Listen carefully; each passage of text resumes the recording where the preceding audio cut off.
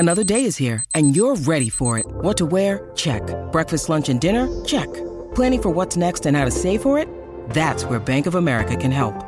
For your financial to-dos, Bank of America has experts ready to help get you closer to your goals. Get started at one of our local financial centers or 24/7 in our mobile banking app. Find a location near you at bankofamerica.com/talktous. What would you like the power to do? Mobile banking requires downloading the app and is only available for select devices. Message and data rates may apply. Bank of America N.A., member FDIC.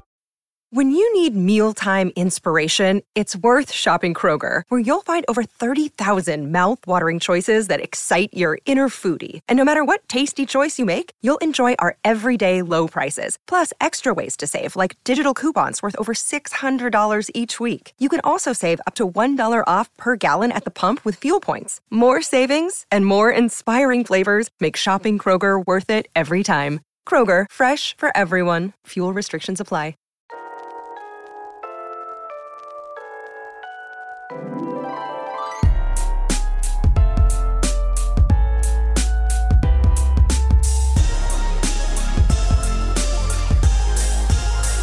Welcome to You're Making It Worse. We're here, we're queer, who cares? I'm Elliot Glazer. And I'm Brent Sullivan. And I'm H. Alan Scott. Textual healing. So this was an interesting article in the New York Times recently. I frequently read the Times. But you read it for free because of having an LA library card, whereas I pay $17.99 a month. Well, to clarify, I actually don't read it. I read the headlines, and then I presume what is in the article. But there were 3 reports that came out recently about closeted Catholic officials that have sort of rocked the Catholic Church. So according to the Times, analyses of cell phone data obtained by conservative Catholic blogs seem to show priests at multiple levels of the Catholic hierarchy in both the United States and the Vatican using the gay hookup app Grindr. Some of the reports by the conservative blog The Pillar allege just Grindr use and have led to resignations of high-ranking Catholic officials. Another report claimed that in 2018, at least 32 mobile devices emitted a dating app data signals from within areas of Vatican City that are off limits to tourists. So there's a lot to unpack here. So we'll just kind of jump to it. The most obvious is that, obviously priests are supposed to live, celibate lives. And it is a surprise that they aren't. I actually have a question about that because and I'm not Catholic, but I mean, from that one, there's some Catholic case or something where it's against Catholic doctrine to act on homosexuality, but it is not against Catholic doctrine to be homosexual or to communicate homosexually.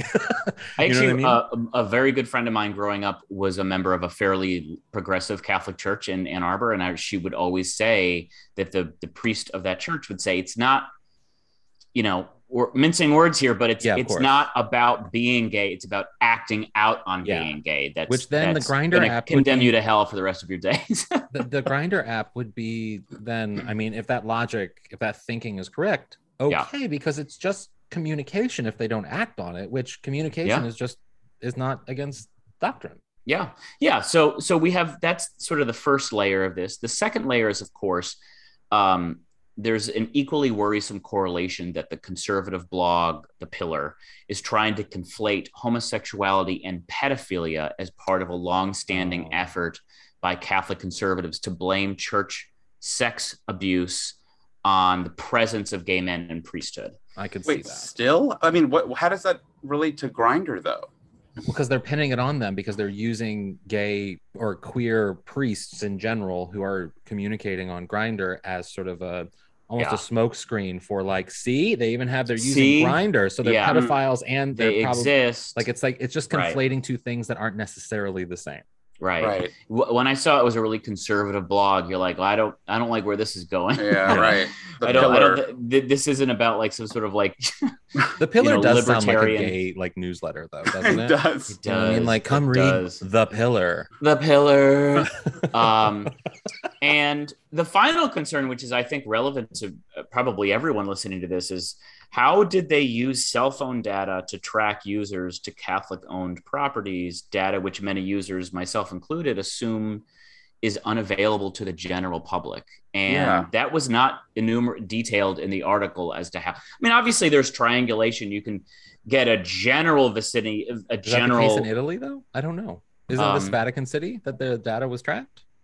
Vatican City, but also the United States. Oh, well, the United States is different, but I think in Vatican City, I mean, they're not under Italian law, so like the data could easily be tracked by the Vatican, easily. So you think the Vatican leaked this data to the I'm just saying that like it's not under like U.S. protection laws of data or whatever. So like the Vatican can do whatever the fuck the Vatican wants to do because it's in its own country. Right. I see what you're saying. I don't know. I guess I found that very surprising, which is like, like I was saying, like you can get a general hunch of where someone lives in the city by like seeing how far they are from you or something. But like, I wouldn't have expected that people could basically pinpoint you to a certain location to ultimately determine that you are in a Catholic area of the city or something. That's pretty jarring to me.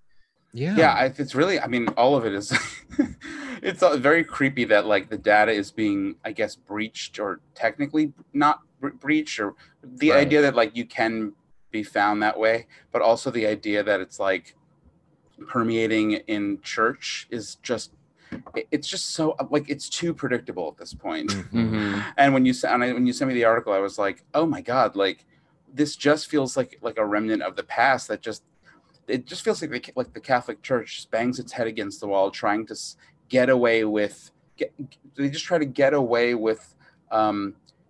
rules that go against like not human behavior, and then to continue to try to conflate it with pedophilia is I don't know, it just Catholics feels like it's got no chill. 2000s. Like I mean it's just like all organized religion can have issues, but like I do feel like Catholics just have no chill, or even evangelicals too. It's like just chill the fuck out, do your Jesus thing, do your God thing, and like just be chill about it. You know what I mean? Like Jews are not chill, but at least they're not like going around talking about Grindr data. Like no, they're getting in your other people's business as much. Just chill out and do your thing.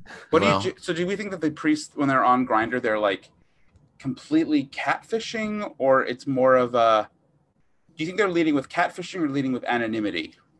Anonymity. Oh, catfishing. You mean not like catfishing to get like nudes or something? I don't know. Yeah, I guess like. I mean, I would imagine that if you're not allowed to act on your sexual sort of like interests, then it probably manifests itself in ways in which they just want to be able to communicate and maybe share nudes or like talk sexually about stuff or whatever. I don't know. Like it's just sort of like a release in a way. Yeah. Oh shoot! I was gonna say something. I forgot. Damn it! I like had something like I left ready to Brent go. Speechless. May Jesus strike you with the memory of unhinged behavior. Not even joking. Today's guest. The first time I came in like aware of our guest's work today, I was in St. Louis, Missouri at the Tivoli Theater seeing Psycho Beach Party. Stealing money. Okay. Yeah. And it was a life-changing experience. So I'm so excited to have today Charles Busch on the podcast. Hi, Charles. Hey. Hello, darling. How are you? I'm doing very well. So I'm curious, were you just a child or I was a child, yes. I was working at the movie theaters. I probably should have been working. I think I was probably working at the theater at that time. And I saw the film and I was just like, this is everything. This is drag, and the person who's in drag wrote and directed and stars in this thing and like created it for themselves. And like, you really are kind of a legend of drag, but also of theater, because you sort of created this character and then did your own goddamn thing, which is kind of incredible and unheard of in a lot of ways. Like, I mean, what is it like to be a legend? It's peculiar, really. Highly enjoyable. I'm so glad to hear you say that, because a friend of mine today on Facebook, I just don't understand people. shared a review of from some TV, website or something of the movie Psycho Beach Party, which it's many years old, and tagged me, and so this wonderful review, and the review said, the critic said, "I love this movie. The only thing rotten in it was Charles Bush." Oh my God! No. Why would my friend post and think that I would think, oh, what a great review. How funny. Well, your friend is like our friends here, because some of our friends on this podcast, in fact, will go onto our own podcast and leave reviews about the other hosts on this podcast. Brent Sullivan. Once or twice. I do think that people who aren't in the showbiz, the idea just that your name is in print is so exciting. They're not aware that it may just be hideous and very hurtful. Yeah. Well, you have a new film out called The Sixth Reel, which it opened at Outfest here in Los Angeles, and it's really exciting. Can you tell us a little bit about that? Well, it's we're just beginning to give it out to the world. We had our first public screening at Outfest, and we got an award for best acting ensemble, which really is much better than getting an award for yourself. Right. That's right. Performance. It's better to get one for the whole company, really. But yeah. So then we're going to be showing it at different festivals, and we're in the middle of figuring out exactly how to get it released to the general public. So what is it about? Well, the movie is a madcap contemporary comedy caper movie, and it's set in the world of obsessive classic film collectors and dealers. And I play a male character in this one. Actually, I play a rather disreputable. It's a big stretch. Disreputable movie memorabilia collector, and I stumble across this rare, legendary silent film that was thought to be lost forever, and I get it, and I have to decide whether or not to do the right thing and give it to a museum or TCM or something, or do I sell it to a private collector and it'll never be seen again for a lot of money. And all sorts of madcap hijinks ensue as the film is stolen from me, and I have to get it back, and there's sex and romance and hilarity. That's great. A great cast. We got Margaret Cho and handsome Tim Daly, and just about the rest of the cast. Really, almost every one of them has either won or been nominated for a Tony Award. It's a very theater heavy cast. So, it's very exciting. Yeah, I can't wait for everybody to get to see it. That reminds me, there was always an urban, I don't even think it's an urban legend, I think it's been verified, that Jerry Lewis created a movie about being a clown in the Holocaust, and it came out so poorly that he made the studio give him every copy, and he said it will never be released. And apparently it's like no one has ever seen it. Have you heard that myth? Yes, it's called The Day the Clown Cried, I think. Right. Yeah, that's right. And right. I thought I may be wrong. I feel like I read that it was found. Everything is found. We know where the Titanic is. We know where what happened to Amelia Earhart, Anastasia. She's been we figured out that mystery. So I kind of think they found Jerry Lewis's movie. Yeah. That's wild. Next up, YouTube. Go ahead, Alan. Well, one of the things I think that when I first saw Psycho Beach Party, and when I first sort of came across your work, I was in Missouri, so I had no access to sort of New York drag or the history of drag. It was very sort of foreign to me. And when I researched a little bit of your work, it kind of blew me away how you created, I mean, you are Charles Bush, so you never really created a fake drag name or anything like that. You kind of did drag in your own way in the 80s, where you sort of created this character for yourself, but it's still you. Well, it's more that, I never performed in a drag act in a club. I never lip synced or just performed solo as a drag performer. The whole thing with me was theater, and I'm from New York. Originally, I was born here, and the dream was always to have a career in the theater. being on stage. And I always was interested in writing. I was writing full-length plays when I was 11. And so that was always the idea.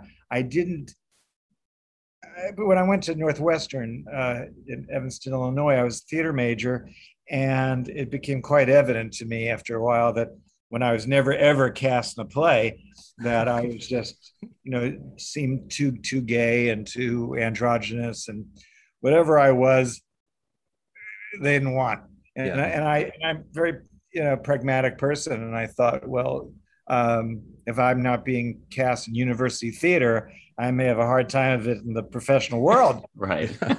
and then I started being from New York, particularly when I was come home on vacations, I started seeing more experimental theater and downtown theater, and saw that there was a whole nother kind of theater besides just the commercial Broadway plays that I grew up watching, and that I could create my own theatrical world if I chose to. So I began writing roles for myself starting in college, and I just, I thought whatever I figured out, just that, or that whatever it was that people thought was so strange about me, or so commercial, maybe that's actually what was unique about me. And how did the move go into?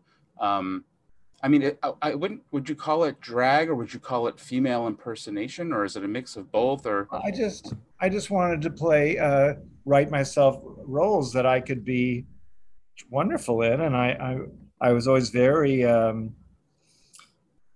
very attuned to the feminine in my nature. I was always doing. I had a knack for female celebrity voices of actresses from the golden age of Hollywood, right, early on, and it was just a question of how do I actually do that in the context of a play. So it was always being in a play. So I never, back then things are very different. It's so hard to talk about this sometimes to not come off like I'm being patronizing to somebody else. I'll be patronizing. It's fine. We do that all the time. I'm talking about 1972. Things are very, very different, and so I just didn't think of myself as a drag queen. I thought it was just that I was an actor who created these female characters. Right. And actually the first part of my career, after I graduated college, I wasn't in drag because I didn't know how do you really just start putting on a play when nobody knows you and there's no money and all that. So it was easier to start as a solo performer. And I wrote myself these solo plays where, they were very elaborate narratives. They're almost like screenplays. And I played all the characters, male and female. And I didn't change costume. I just changed, voices and told this story. And I did that for about 8 years and booked myself in small nonprofit theaters around the country and just learned and grew and got better. But I did sense that that the female characters really were the most vivid. They were ones I enjoyed the most. I played the male characters just because in the story I needed those characters. And I remember someone said to me one time, well, why don't you just play the female parts and write a piece where you're just the female characters? And I thought, I can't do that. And then I thought, well, why can't I? And then I finally got some friends together and we actually put on a play where I didn't have to play those male characters. I could just play the one female character that I knew I could do really well. What is it about, there is something, we've talked about this on the podcast before, there is something about sort of those female, the women in film and television and music who are kind of like the outcasts, the Barbra Streisands, the Bette Midlers, the Liza Minnellis, the ones that aren't the typical beauties or aren't the typical whatever, but yet gay men specifically, but queer people sort of they gravitate towards them. And similar to, Whoopi Goldberg. Whoopi Goldberg also would be in that, I think, too. Yeah. Where we kind of we celebrate them in a way, and sort of a lot of what your drag is celebrating these women of sort of old Hollywood as being powerful. I mean, in Psycho Beach Party, you're like you're the person who's solving everything, and she's this glamorous sort of woman solving all of the problems and figuring out what's going on. And it's a real power statement. Like, what is it about those characters that sort of queer people respond to, do you think? I wonder, really. Well, I think it is. So you kind of nailed it in a way that they're often women who could be marginalized, but somehow find this power within them that, and I mean, somebody like Judy Garland, I guess, would definitely be in that group, and you know, and I think so much is made about her being kind of the sort of victim, when I think her appeal to so many gay men, particularly when she was alive, was that all these terrible things might happen to her, but she's going to get up there and keep singing. And for every, I don't think you really listen to Judy Garland records when you're depressed, like Billie Holiday you would. Because Judy Garland, for every The Man That Got Away torch song, the next one is she's singing, it's a great day for the Irish. And she's singing a big march up tune, Get Happy, right after she's singing some very sad song. So it's all up with her. And I think, the other ladies too, it's about the comeback. It's about the, I may be down, but I'm coming right back up again, and I can't be defeated. That's inspiring. And I don't, it's hard for me to speak for gay men today, because I'm quite elderly, even though I know I don't look it, but I am. And so I can really only speak for my own generation, and, who responded to these women. But I would imagine, so I don't know. I mean, did Lady Gaga and Beyonce, do they fit that pattern a little bit? I think so. What do you think, guys? I think Gaga does. Beyonce's, I think it's sort of moved to this like place across the board, not just with like gay people, but like it's moved from like quirky outcast to like worshiping fierceness, and not just like with people like Beyonce, but just like Jonathan Van Ness or whatever, anybody who's like unapologetically, truly like unapologetically like fierce and unrelenting in a way, is just, I think that's sort of taken over the old character who's like more quirky and tradition, like not traditionally attractive or whatever the unkind, the kind words were for unattractive. Right. Because like Beyonce is just spectacularally beautiful. And then there's also gay men. They also, as far as black divas, Diana Ross was beautiful and powerful, and Whitney Houston. We all loved her, and then later Whitney Houston. So I guess there are different kind. I guess really it's hard to generalize. I guess there are certain female icons who have this kind of vulnerability that and have, despite everything, they're going to sing, and then I guess there's the other kind of fierce, tough person who just it's somewhat different. The other thing that sort of blows me away about your career specifically is, Psycho Beach Party came out, was 2000? I forget what year. Yeah, I think so. Something like that. And then Die Mommy Die was shortly after that, and then you had an amazing Broadway play called The Alger's Wife. Taylor the Alger's Wife. Yeah, Taylor the Alger's Wife, which was nominated for the Tony Award for Best Play. So you had, some great success in sort of 2000 and on with this sort of, and even though you weren't in the play, it was by you, and it sort of had that Charles Busch sort of element of fierceness to it in sort of the characters. And like, one of the things that sort of blows me away about your career is you were building up this character and doing these plays in New York and sort of building up this persona over the course of the modern gay rights movement, and how you single-handedly are able to write, direct, star in these movies, in like these big movies, and get sort of the pass to do it at a time when they weren't really giving a lot of queer people the ability to tell queer stories, let alone a drag queen be the star of a movie that a big studio produces. Well, they were indie films. I can't try. Yeah, they weren't. It wasn't big. But, but it got films. released. It got wide release, which is a thing. Yes, they did. I don't know. I don't want to be false modest or anything, but some of the big battles were fought before me, you know, in the 60s. But I think of myself as first generation post Stonewall. And so I came along at a pretty good time, although it took me, you know, I didn't get my big break till I was 31. I mean, I guess at the time it seemed forever, and I felt so old when actually I guess 31 is not bad to have your break. And, yeah. So but that was I got a lot. I think you have to be in a position. You have to make yourself available for luck to find you. I really believe that. I really believe that. And sometimes it has to. You know, I was frustrated in my 20s. You know, I couldn't totally earn a living as a solo performer, and you know, I draw very well, and so instead of being a waiter, I earned my living a lot of times as a quick sketch portrait artist on the sidewalk. Oh, really? Oh, wow. What was that? What was that like? I didn't care for it too much because, you know, the unspoken contract is that if the person doesn't like the drawing, they don't have to pay for it. And out of like maybe the 10,000 portraits I did, I think only maybe twice did somebody not like what I did. I became quite you know, I didn't do caricatures. I did like a portrait pastel looks just like you.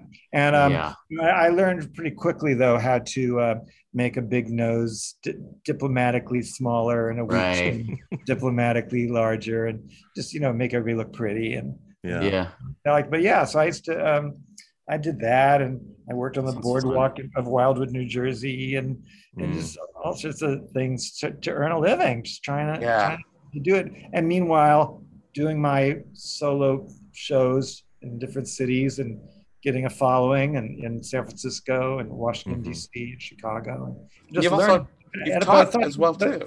What? Oh, sorry. Go ahead. I didn't interrupt. Well, I was just going to say, though, that in a certain sense, as frustrating as it was, and I was always just, you know, I was such a bore to particularly the men that I was dating, because it's just, you know, we went to see any kind of play. It was like, why aren't I up there? You know? Right. Really, there was an older man I was dating for a while who was much older, who was, I guess, like a investment counselor or something, and he had enough of me. Before he dumped me, he said, "Oh man, because in any other profession you'd be a millionaire, the way with your obsessive drive, you know." But just the theater is so hard. But that paid. I mean, you had one of the longest running shows of the longest running plays on Broadway. Well, but then before that, it was my big break was, and it was probably a good thing that it didn't happen 5 years before, when I wasn't ready, when I had, because I'd had my big break was this, I don't want to, I talked about it so much, so I don't want to waste time on it. But anyway, I very quickly, just kind of for the fun of it, wrote this little play, you know, and I called it Vampire Lesbians of Sodom. It had a crazy title, and I got a group of friends of mine together, and we put it on in this bar art gallery on the Lower East Side. It was very kind of a strange neighborhood, and we were in the right place. It was called Vampire Lesbians of Sodom, and we were in the right place at the right time. And there was a lot of interest in that neighborhood of the East Village in the mid 80s. And Madonna had come out of that world, and Keith Haring, and we were just in the right place, and the play took off, and we produced it ourselves off Broadway for a regular commercial run. And it ran 5 years. It's one of the longest running plays in the history of off-Broadway, and that's what established me as a commercial writer, you know. And I played the female lead character in that, and from that moment I could earn a living just in the theater, and that led to all these other wonderful opportunities. But I just kept doing it myself. I had to always do it myself, and that's not exactly right. I've been very fortunate throughout my whole life that I've connected, starting with my aunt who actually adopted me and raised me. There's been a series of people throughout my life, continuing to this day, who've somehow I've attached myself to, and they've attached themselves to me, who have a lot of focus and concentration and get things done. And they've kind of taken me and my eccentric talents and made it possible.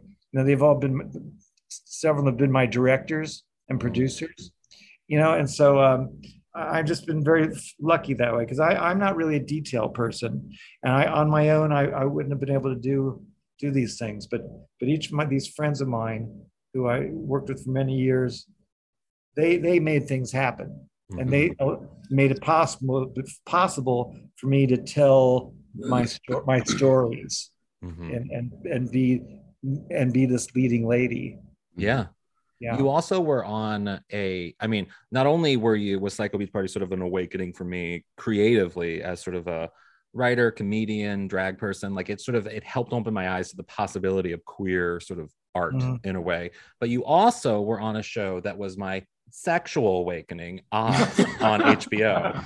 I can't tell you Oz was probably how I realized that there are a variety of male nudity that I could enjoy. What was it like working on Oz? Because I've never talked to anyone. No, I talked to Christopher Maloney about working on Oz, and I talked to him about his butt. But you're the second person. Yeah. I could talk to about that. Yeah. Well, what did you think of Christopher Maloney's butt? It was riveting.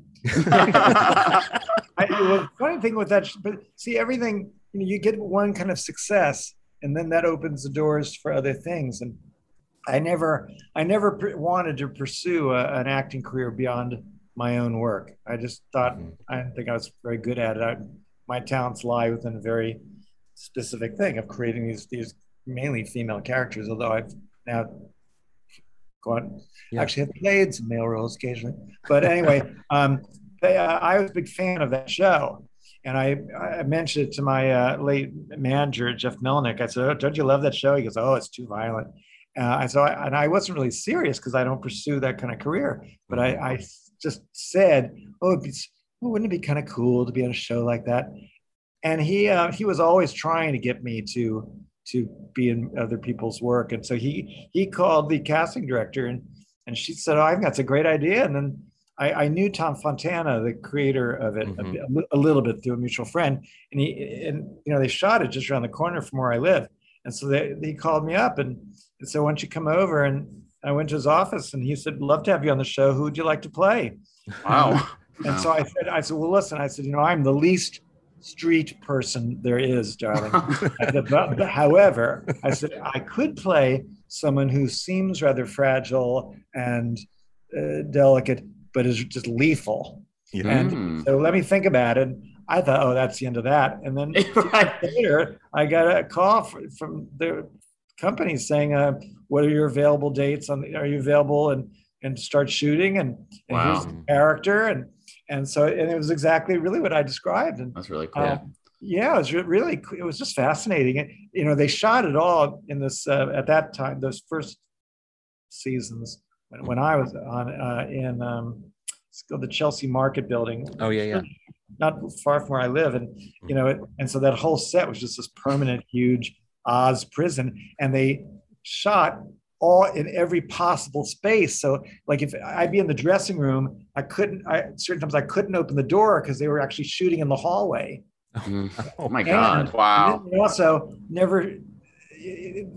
If they had scenes that took place in other cities like Miami or Guatemala, it was always the same street, 16th Street. And they would just dress up 16th Street to look a little different. But I found it thrilling. I just got a little at the end. First the first couple of shows I did, was very exciting because I killed. I got into drag and I killed an old elderly mafia don. Yeah. And because of that, they put me on death row. Yeah. And then they invited me back for a second season. And I thought, oh, well, they're going to really give me lots of storylines, and Chris Maloney and I will have sex. And, right.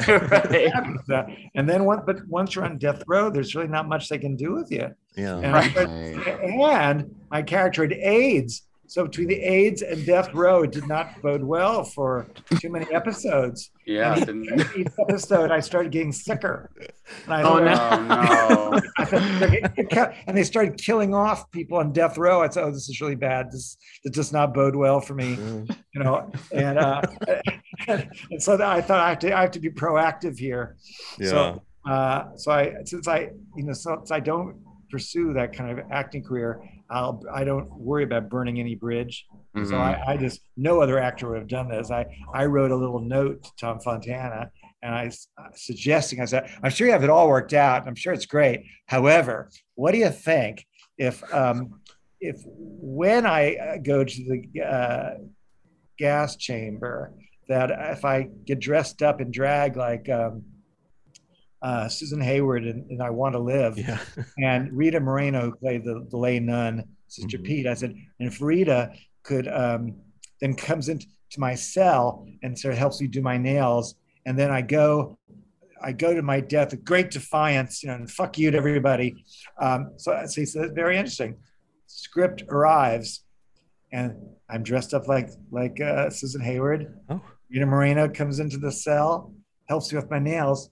Then it gets different. I start to faint, and she says, "Why don't you lie down? I'll see you in the morning." And when they come and get me, I've died in my sleep. Oh no! And so she had it was a big scene for her. Wow. Well, she is Rita Moreno. I mean, Rita Moreno. Yeah. She got a real big dramatic scene out of it, so she kind of owes me on that one. But then it was what a way to go. When I died. But then when I died, it was supposed to be a slow pan, camera pan over my dead face, and then all the way to the warden and B.D. Wong, who was the priest, and Rita Moreno was a nun, and all of them watching. Talk about a gay. But it's very difficult. It's more difficult to play dead than you would think. And they do very few takes in Oz. It was fast. So the camera's panned, and then suddenly I guess it was the AD said, "We saw his eyelids twitched." Oh dear. So then Rita comes over to me and says, "Here's a big secret I learned when I was at 20th Century Fox. Keep your eyes closed for 5 seconds. Then before they say action." I said, "Okay, I'll jet." So I had my eyes closed and slow pan. So his eyes are twitching. And B.D. Wong comes over to me and whispers, "Big secret is keep your eyes wide open before they." Oh my God! I couldn't do it. Tried them both. Finally, it was just quick pan. Yeah. Quick pan it was a quick death for Susan Hayward. Well, yeah. Charles, I have to say, one of the things that I get really sort of angry about is when I'm talking about drag with people, and I do drag, and so like we talk about sort of the great admirers of people that I admire, we admire, and when someone doesn't know your work, I get violently angry, like your character on Oz, and it makes me very, very upset. So anyone listening, if you don't know Charles Busch, you're an idiot, but you should go and figure some stuff out, because you need to go watch these films and respect where it all started. Charles, thank you so much for doing this. We really appreciate you being here. Charles. I've had a lot of fun. Thank you, guys. Of course. Thank you. And everyone, when the film comes out, you should go see The Sixth Reel. It's a lot of fun, and it's and go see it and go watch all of other Charles Busch's films as well. They're really worth it. Thank you, Charles. Thank you. Bye-bye. And another thing. So I wanted to play a clip for everyone. This is a video from NPR's StoryCorps storytelling series. And let's take a listen to about 2 minutes worth of this clip, and then we'll talk about it afterwards. I'm riding to school with my oldest brother. And on the way to school, I'm putting glitter all over my face. And my brother said, "What in the hell are you doing?" I said, "I'm putting on my costume." He said, "Well, I wouldn't be caught dead wearing that." So he dropped me off at the school, and he called my dad up, and he said, "Dad, I think you better get up there. This is not going to look good." So my dad drove up to the high school, and he had his farmer jeans on, and they had cow crap on him, and he had his clodhopper boots on. And when I saw him coming, I ducked around the hall and hid from him. And it wasn't because of what I was wearing. It was because of what he was wearing. So the assembly goes well, and I climb in the car, and I'm riding home with my father. And my father says to me, "I was walking down the hall this morning, and I saw a kid that looked a lot like you ducking around the hall to avoid his dad, but I know it wasn't you because you would never do that to your dad." And I squirmed in my seat, and I finally busted out, and I said, "Well, Dad, did you have to wear your cow crap jeans to my assembly?" And he said, look, everybody knows I'm a dairy farmer. This is who I am.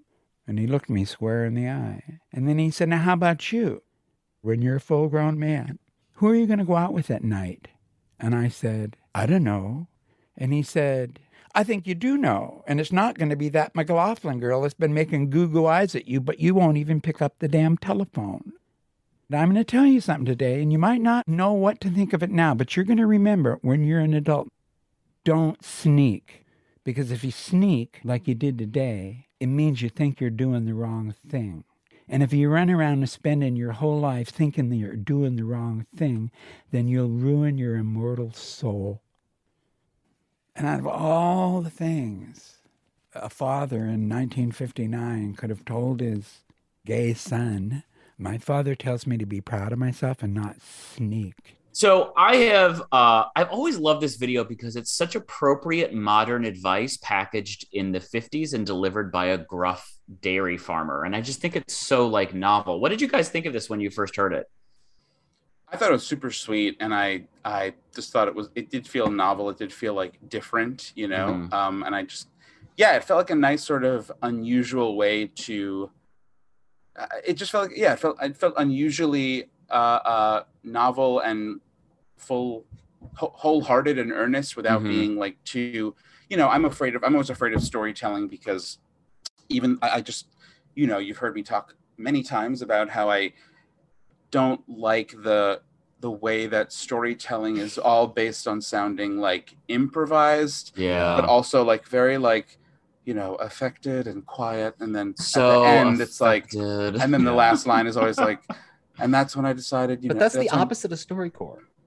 Right, but that's what I'm saying. I'm usually afraid of storytelling, but then this is clearly an exception to the rule. Wait, Elliot, give us your best end of a storytelling story. Yeah, this is like at the Moth or like on like This American Life or something where the person ends and then says, and that was the last day I walked my bike up the hill. Yeah, right. I realized. Yeah, mine is always and then I look outside and it was snowing. You're like, all right. Wait, my old roommate had a storytelling show once where it basically was about her having migraines, and it culminated in, and that is how I had a pain in the brain. My friend. My friend dragged me to the Moth, and I was like, you know, I'm not against storytelling, but I'm not, and I don't think storytelling is bad. It's just this was like 10 people, and they're all doing the same thing where they're trying to make something. I mean, most of them, honestly, they're like white, and their stories are not very interesting. They're sort of like boring nostalgia, and it's like every story is about something, about a bike or pudding or whatever. But we should clarify for people who, you know, aren't going to a lot of storytelling shows or improv shows or any of those shows like in LA or New York, in that there's a difference between the Moth and a lot of these storytelling shows that we're talking about and StoryCorps. NPR StoryCorps is fundamentally, it harks back to sort of what they used to do. They did it a lot during the Civil Rights Movement, during the Reconstruction, where they would get slave narratives and they would just record people just sharing their stories, sharing a particular story that is highlighted so that it's archived in a way that it's forever. And it's not performers, it's not people who are on stage telling a story. It's literally just someone sitting in their kitchen telling this one story. And it's the way you kind of want to hear a story. Exactly. That's what makes StoryCorps so unique. And my reaction to this, I am a huge sucker, obviously, for any sort of like distant daddy stories, because I have a distant daddy, and misty-eyed here. Anytime, no, it does. I get really emotional whenever it's like a dad thing, because I don't have a relationship with my dad. I never did. I have a great stepdad, but like there is that sort of disconnect. I remember when I was watching that Pixar movie Onward. Do you know that movie Onward? Oh my! And it's about the dad who died, and my dad didn't die, but like I have no relationship with him, and so when he had to like give up his dad, spoiler alert, it's been a few years, deal with it. And when he had to give up his dad and the memory of his dad, I was ugly crying to the point of I physically could not stand up at the end of the movie. Like I had to sit there and just like process it. And this story, from the beginning of that movie, it's an emotional film, but the ending was that really got me.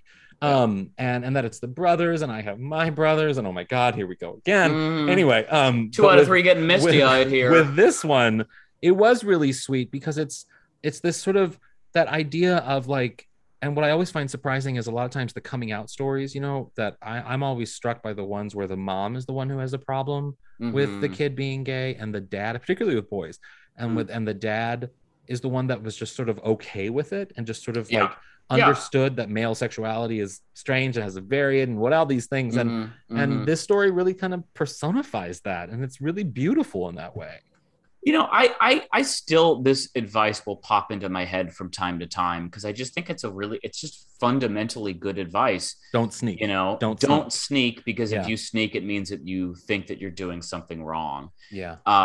And it strikes me that in our world, and in, I think, social media in particular, social media is just absolutely saturated with faux whimsical self-empowerment advice that's just so completely contrived to me. Yeah. Like sometimes, you know, every once in a while you find some Instagram page that has like 1 million followers, and it's just literally just the dumbest motivational quotes that are like empty platitudes.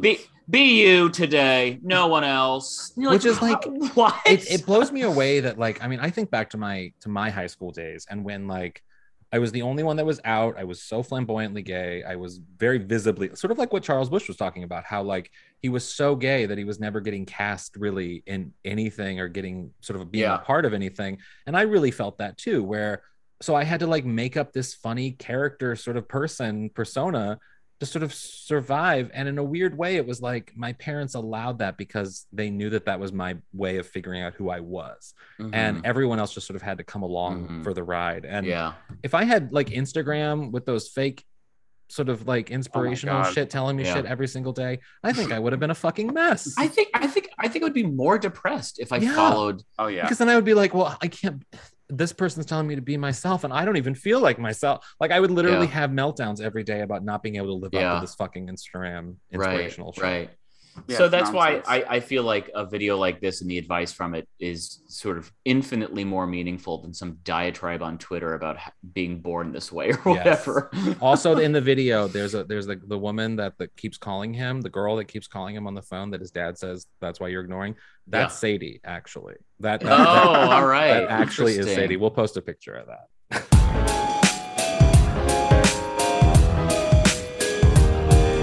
What would your aunt say? Brent, what would your aunt say about something she heard on today's show? I also pronounce it Beyonce.